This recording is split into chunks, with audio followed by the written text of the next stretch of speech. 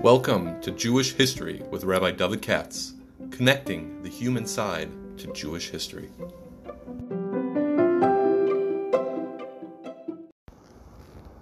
For sponsorship opportunities or to support this podcast, please visit our donate page at www.support.rabbidavidkatz.com.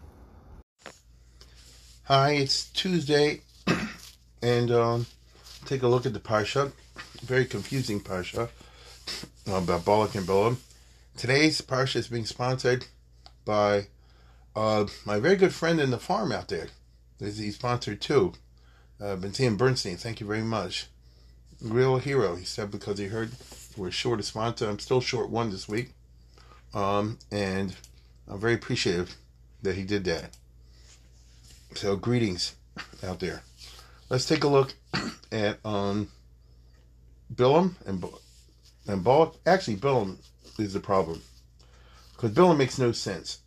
Okay, there's a very nice paragraph I see summarizing the confusion about Bilam, and you can't tell me a good shot unless you simply say I'm gonna go with one Mahalach and ignore all the others. You understand? Ignore all the others. So I'm looking at Nachshoni over here, and I like this paragraph where he says, "Demus hamuzar shel Bilam," the strange image of Bilam, kvi mishtakeves mikra peshul Chazal, which comes out in the writing Zkuk Avar. Zkuk Avar needs clarity. In other words, it's confusing. Reishis havarsa b'demus mazik. He begins as a mazik, in bekesim, in ba'ayin hara, whether you hold he was a magician. I mean, whether you hold you really such a thing as magic and he could do it. Or ayin hara, shekocha b'piv, obein l'chab l'hazik, that he has some kind of magical or mystical power with his dibur or with his eye to damage.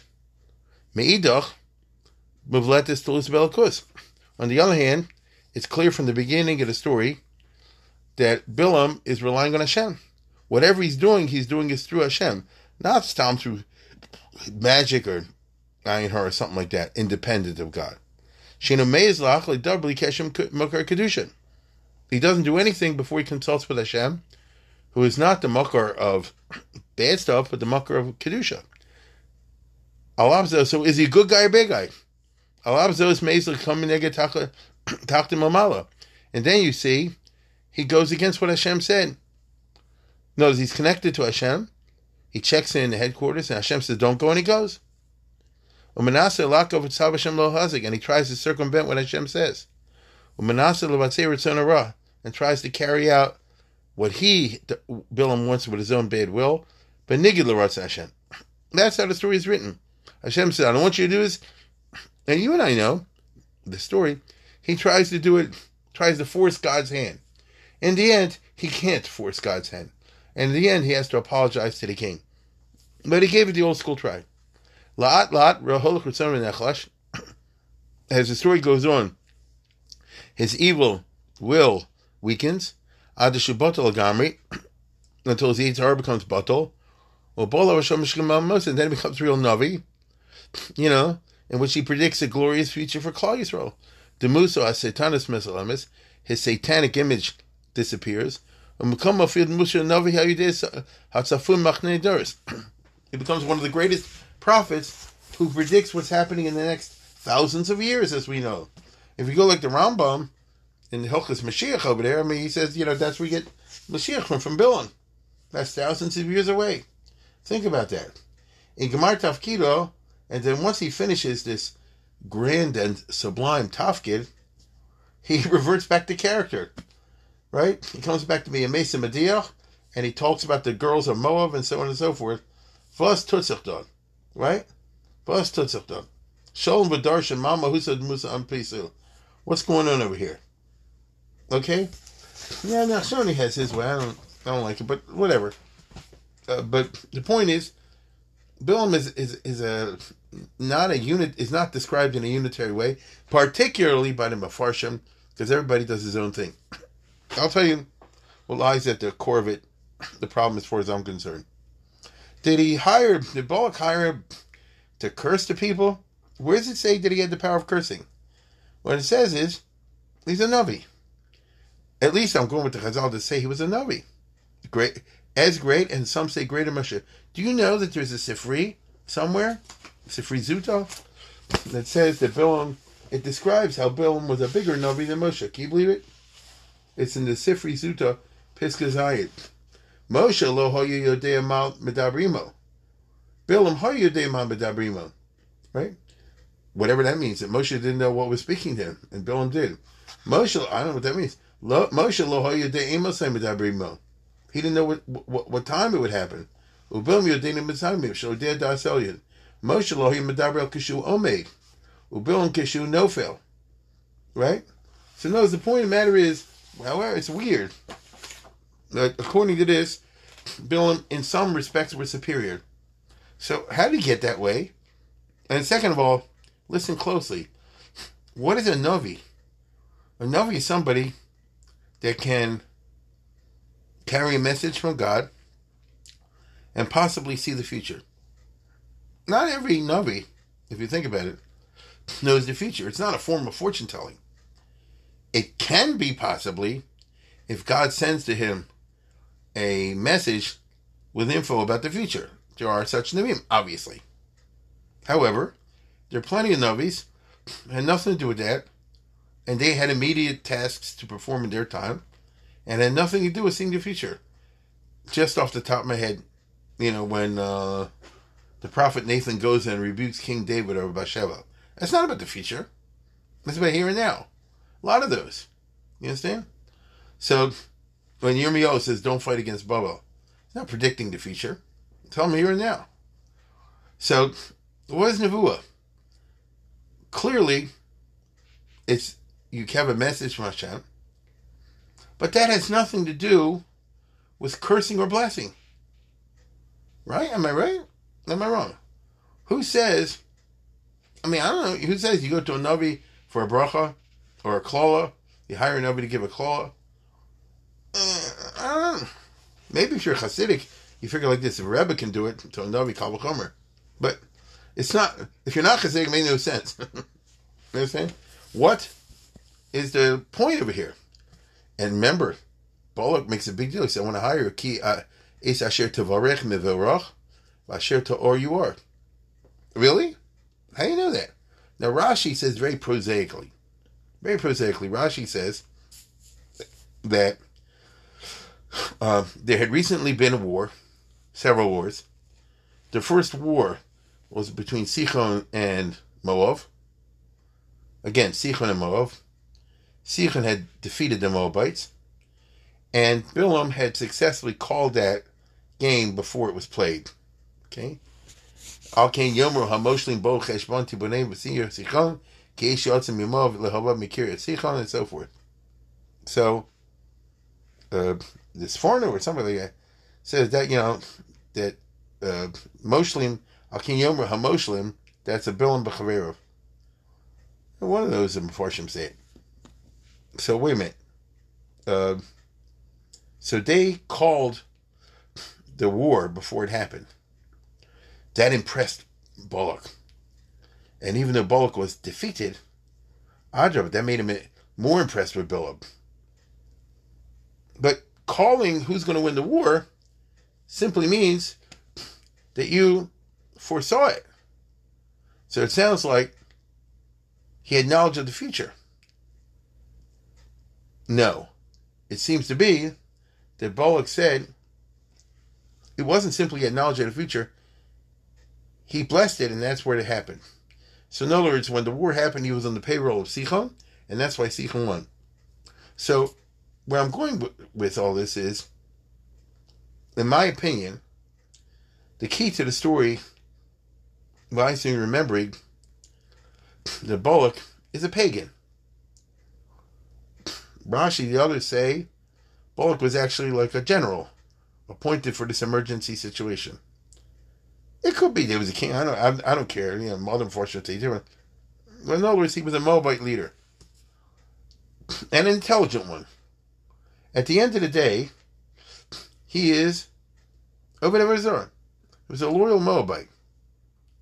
So we have to always remember that he's seeing things through those lenses. Now, one important lesson that I think people forget when you go through the whole Chumash is that there were a number of messages that Ribbono Shel Olam was trying to get across out there. Some were received and understood, and others were not, even by Jews possibly. And the hardest one was Ein Od Milvado. At least that's the way I understand it. What I mean is, when Moshe comes to Paro, and they do the 10 plagues, all the rest of it, Paro does not say, gee, I guess I was wrong. The whole Egyptian religion is a bunch of baloney. I'm switching to belief in one God. None of that happened. Even though Paro is the one who took it on the kisser. The Egyptians are the ones who felt the 10 plagues. The Egyptians who are the ones whose army was wiped out by the Red Sea. Why didn't they say, oh, now we see the truth? But they did not. And that's always how it goes in history. People don't give up their inner beliefs. Not usually. Once in a blue moon house, but usually not. And so instead what you do is you interpret the reality that you've seen through the lenses of your pre-existing beliefs. So what I mean is that Pharaoh, the Egyptians, and all the peoples in the desert and the others, when the Jews did what they did, they interpreted in A and not in B. A means the Jews have a very powerful God out there. He ain't the only one, but he's the big boy in the block. Or at least he's having his 5 minutes of fame now. Okay? This God of Moses is no joke. He definitely was able to beat up the gods of Egypt. But the gods of Egypt are still there. And so are the gods of Canaan and Chemosh and this and that and the other. So there's one God, and he's possibly even the number one. But no matter how you are, if there are other gods, then you're living in some sort of mythological universe, and there's a way to take them down. Or at least circumvent. That's how it goes. The notion that, the radical notion of B, which is Ein Od Milvado, right? That's like too much for a lot of people to handle. Right? Everything we've been worshiping until now and our bubbies and zadies and all this have been wrong. It's not a question of wrong. It's been a grand illusion. In other words, we're coming from thousands of years of stupid. Nobody likes to think that way. Think about it. Ever since the time Avodah Zarah started with Enosh, it basically was a stupid in retrospect. All the time and the money and the energy and the human sacrifice and whatever that was put in all these different religions with the greatest intensity, and the biggest devotion and passion. And it really was. I'm not making fun of that. I'm making fun of the fact that it was all spent on an illusion. Something doesn't exist, like the Rambam always puts it. Davar she'eino kayim. So you prayed for 1,000 days and this and that to something that would turn out to be figment of the imagination. That is very insulting and shocking. You get it? That's very insulting and shocking. Not everybody's prepared to do that. Okay? Not everybody's prepared to do that. And Balak and Bilam and these other guys certainly were not. Now, in the case of Bilam, I can't 100% understand it, but, he knew that there is Ribbono Shel Olam. Did he know Ein Od Milvado? I don't know. It doesn't seem that way. Rather, it seems that he's trying to do what I just said before, which is the God of Moses is the most powerful guy, and you have to maneuver around him, but he can be circumvented.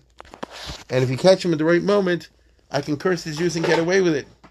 And then I can go and enjoy the house full of gold and silver while I hang around the other gods.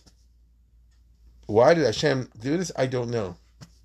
But it seems to be that's what's going on. Now, that means that it would explain, at least to me, what happened with Balak, where he's confusing Bilam's foreseeing of who would win the war, who would win the game, with the power to affect it. Bilam, if he was granted this vision by Hashem, foresaw al ken yomer al moshun bo cheshbon tibonev v'sikon en iris sikon ki esh yotzim me'il, oy l'chamo v'avadatam kamosh. If all that's in the Chumash, probably Hashem told him to say it or something like that. So, his confusion caused an effect. He foresaw who would win the war, and to Balak it means he affected who would win the war. Because I know Is Asher Tavarch Yivarach Asher Ta'or Yuar. It wasn't really true. But then again, if it's not really true, then why does Hashem have to shut him up? Suppose today somebody got up. First of all, I want you to know something. If you know anything at all, the slightest, what goes on in the Middle East and the Muslim mosques and all that, just check out Memory for 5 minutes. They are cursing the Jews 20 times a day, much worse than Bilam could ever come up with. It's pretty scary. I'll say like Gaza and these type of places, It's pretty wicked. And they say the Jews should all die, the children should be cut, the slaves, and all these different liturgies. It's pretty doggone vicious. The only thing is, a frum Jew selling his chabzel and bud doesn't mean a word, doesn't mean anything. And they can say whatever they want. When those Mormons, as I always say, started converting the souls of the dead Jews, who cares? It doesn't mean anything. You understand? If somebody says it's a boogeyman about to attack me, that's why I'm wearing a helmet, doesn't mean anything. You see, it's just not true. It's not true. Now, in the case that we're dealing with over here, let Bilam say whatever he wants. It doesn't have a power. The fact that Hashem had to intervene, and it says in the Haftorah and elsewhere that Hashem wouldn't let Bilam talk, and later in the Chumash, V'lo'ov Hashem l'kecha l'kalecha, sounds like Bilam had some kind of a power. What kind of a power did he have? Asher Tavarch Yivarach Asher Ta'or Yuar. There are shots with that, but what's going on over here? How and why did he have that power? A human being doesn't have the power. Only Hashem has the power. Why would Hashem honor that? You see? Why did Hashem say like this? Cuss him out, say what you want, fire away, and I'm going to make it not happen. Listen, I want to tell you something. They say, if you want to get mystical, the Bayitzias Mitzrayim, there was Shidud HaMarochos. What does that mean? Really, really, really, Al-Pi astrology or whatever they say, the mysticism, the pagan things, it should have been a bad time, the middle of Nisan, for Klal Yisrael. Should have been a bad time. And Dafka then Hashem took him out. Meaning, there's nothing really out there with the Marochas. Hashem can be mashad at it. So if he could do that with something as powerful as the stars, as other junk, why couldn't he do it with a person? There's no good answer that I know for that. That, by the way, would have been more impressive.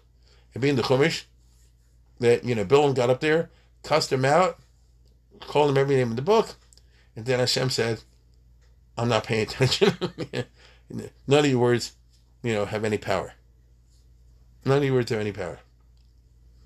In the past, the best I could come up with, and I'll mention it again, is, if you look from a modern perspective, and that is, words have power. Although it doesn't make 100% sense. Let me put it this way. If Hashem really wanted to stick it to Bilam, he would have omitted the whole Parsha Balak. Imagine a guy named Bilam comes and he calls the Jews every name in the book and he pronounces every juicy curse you can think of like a gypsy. No one's ever heard of it. That's the biggest revenge. The Jewish way has always been down till today to try to suppress the truth, of unpleasant things. The biggest revenge you could have is nobody ever heard of Bilam. His prophecy went nowhere. And yet, the Rebbeinu Shalom Dafka stuck it in the Chumash. What I mean by that is, Moshe didn't know that this is happening. Klal Yisrael doesn't know this is happening. They're passive in the entire parsha, as you know. Bilam and Balak are standing far away on top of a mountain, checking it out, looking down on them. They don't know they're being cursed or blessed. That's why I say, I don't know exactly when it is that this parsha was historically, chronologically put in the Chumash. But it all happened near the death of Moshe, and by the end of Moshe's life, a little bit later, he's writing the whole thing out. So let's say, for argument's sake, I'm not going to bother looking and say it or whatever. Let's say this happened 3 months before the death of Moshe. He didn't know what's happening. So 3 months later, approximately, Hashem says, write down something. Now, take this down. There was a guy named Balak and a guy named Bilam, and Bilam wanted to curse you, and Moshe says, really? I didn't know this. Yeah? Tell me something I don't know. If you tell me the story about Chukas, Korach, I remember it well. If you tell me about Bilam, I didn't even know it. And there's a guy bigger than me? And he tried to curse us? Chanish Gavust. What the Jews knew about Bilam was that he's the one who gave them the eights about the Midianite girls, the Beno Smov. But not about all these attempts to curse the Jews. So, it's very strange. Okay? So we have a pagan guy, a king, going to this guy Bilam, and confusing cause and effect, and saying, you're a prophet, but the prophecy, your ability to the future, must be some sort of an indication that you can bless and curse. Even though in Judaism, that's not really the case. But he doesn't understand that. Like I said before, he can't see that, all the other gods simply don't exist. And all the other religions out there just represent an idea that's not there. It's got to be that there's a pantheon of some sort or another, and the Jewish God happens to be a powerful one, and therefore, like any smart general, you figure, how can I neutralize this Jewish God? Do the best you can. And the best way you can come up with Bilam, who apparently knew this God, but that doesn't mean he only knew the God and no others. Like I say, I cannot believe, especially if, Bilam knew anything about the Rebbeinu Shalom, all the great prophets. He would have said, Hashem wants to help the Bnei Yisrael. And so that's the side I want to be on, like Yisro. If he says Hashem wants to help the Jews, but I'm going to go against it, yeah, it's a strange story. It's a strange story. So you end up with a weird business in which there's a major set of theological confusions going on, but there seems to have been some power in his D-board. Otherwise, God wouldn't have had to shut him up. Unless you want to say that Hashem was having fun, but it doesn't seem that way. It sounded like he really had to shut him up. So one way of answering that is simply to do like the Chavetz Chaim and say, here's this big thing called Koch HaDibur. Right? But look, like I said before, plenty of Goyim down the history have cursed the Jews in greater quantity and quality than Bilam. Why him? You get it? What do you think the Egyptians said when the Jews marched out after the 10 plagues? I mean, you have to be a fly in the wall over there. I think they used some 4-letter words, you know what I'm saying, when the Jews get out, left Egypt. And I understand it. I get it. What do you think the Amalekites said when Joshua beat them? Balak and Bilam ain't the only guys going to curse the Jews. Maybe you could say that Bilam was able to call attention to Jewish weaknesses. We do have such a concept that halal avodah zarah, halal avodah zarah. And for Hashem to say that B'ni B'char Yisrael, I love Klal Yisrael, and I show him favoritism, which is not fair, it's hard for that to work in Midas Adin when Jews are acting bad. And the Parsha of Balak does happen after a string of incidents when the Jews are acting bad. I mean, Balos, Rashlach, Korach, right? Chukas. You have one bad event after the other, especially with the complaining and the borching about the food and this and that and the other, and the Korach and the guns of business. I mean, Bilam is basically wanted to make the case, if I know him, and say, why do you want to help these people? Everybody sided with Korach not long ago. Everybody sided with the Misonanim not long ago. Everybody, did with the quail, with the Slavs not long ago. Everybody did this and the other, and those are true. Okay? You gave them the 10 Commandments and they worship a golden calf. It's true. It's true.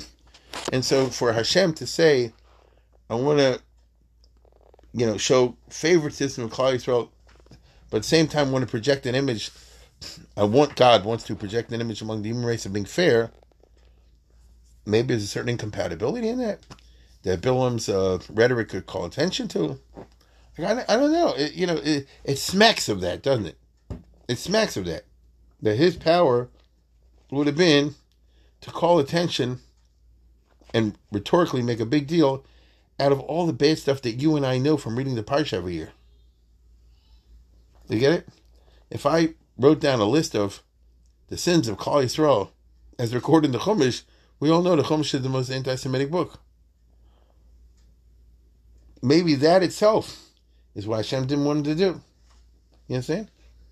Didn't want him to do. That's the closest I can come up with some kind of a logical, intelligent shot what's going on with Bilam.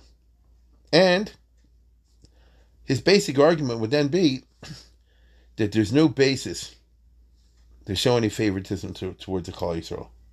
There's no basis for it. The sinning, the ingratitude, and all the rest of it renders them unworthy. These are basic notions in Islam, by the way, down till today. And like I said before, you can't make a strong case against it. You see, you can't make a strong case against it because these stories are in the Chumash, right? I mean, that's a fact. And so, the Bilam Koyach is to call attention to unpleasant facts, which is what a lawyer does. And when he gives the advice about the Benos Moab at the end, it's basically him saying, listen, I'm not going to call attention to anything, but I know the Jews. Just press the button and they'll show up. You know what I'm saying? Just give them a temptation and they will fall like a house of cards. Because it doesn't sound like there was any kind of resistance on the part of the Jewish youth. Vayochalam liznos el Benos Moab. Took a second. And so Bilam said, I guess, listen, God, you won't let me talk. I don't have to talk. Actions speak louder than words. And Vayuba Mason and Taka. You understand? So in other words, Bilam comes across as somebody who studied the Jews and knew their weaknesses, and that's very dangerous. When someone knows, your weak points, he can push on them, at the right moments, and he certainly did. He certainly did, and the result is, as you know, the shattering of the authority of Moshe, because it says that Moshe was helpless. That's why Pinchas had to step forward. It's a Chazal. The Medrash Rabbah says it. Moshe was like a weak or something like that. So Bilam was determined to take Moshe down, and he did do it in the end, but not in the way that he figured. And Hashem is so angry at the success of Bilam that in next week's Parsha he's going to say, Nikom Ignas B'nai Yisrael Meisam Midyanim Achar Tiyasef Almo. You see? Make sure you kill Bilam, which they did in the war of Moab, because the guy was onto something. The guy was onto something.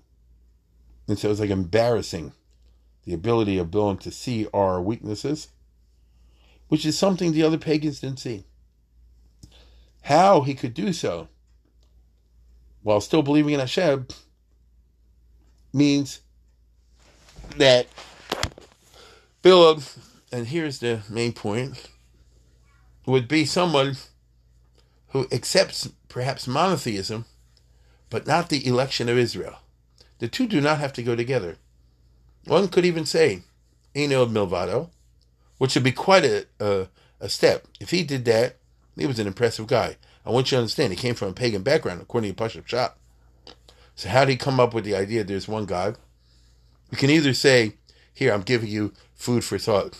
You can either say that he spent time in Yeshiva Shem Be'ever or something like that. He's one of their non-outstanding students, and he learned it that way. If not, that he's another Abraham. And he reasoned his way to monotheism, he reasons his way on his own to eventually having shaykhus with Hashem. So either way, that's impressive. But listen closely. The Jewish religion is not only about the belief of Eino Milvado, even though that's important. The Jewish religion is predicated, in addition to Eino Milvado, it's the concept of Klal Yisrael. That doesn't make sense philosophically. Get it? Why should God favor one over the other if you're not from that group? Why? That's something that's stuck in his mouth, in his throat, I mean. And so that's the thing he's fighting against. It's understandable from his point of view. The basic argument of the Umas Olam is precisely that. The Gemara and those Agadatos and Avodah Zarah in the first period, the Goyim at the end of time will say, hey, we also want to do mitzvahs and all that. Meaning, even when Mashiach comes and the world is different and maybe the Yitzhar is destroyed, the nations of the world will still be angry over the favoritism. And the truth of the matter is, from the logic point of view, the Midas Adin point of view, they're not wrong. It's just that we understand that Hashem's connection with Klal Yisrael transcends all that. That's quite a leap of faith. And that's something to swallow. And Bilam, best as I can tell, had trouble with that. And at the end of the parsha, he's still having trouble with that because he said, look, I'll just throw a couple of Moabite girls at them and you see, boom. So what do you have this business with Klal Yisrael? You can't say he's wrong. And perhaps that's why this is in the Chumash. As a sort of warning to us, that we have weaknesses and we have to overcome them. And there are Bilams out there that will study and notice those weaknesses and call attention to them. And that's a permanent feature of the human race. Notice there are Bilams today in that regard. You understand? And that's something to be to watch out for. The right way to do it is to reform and repair our own chesronos. Well, as I look around at certain business practices, easier said than done. But that doesn't mean that it's not wrong. If, as a result of this podcast or anybody else giving some thought to the parsha, they change any of the ways that they do business so that the Bilams of the world won't be able to call attention to X, Y, and Z, then the reading this year's Parshas Balak and Bilam will not have been in vain. Anyway, that's what I think. Once again, I want to thank Bentzi and Bernstein and the farm, and wish everybody a good week.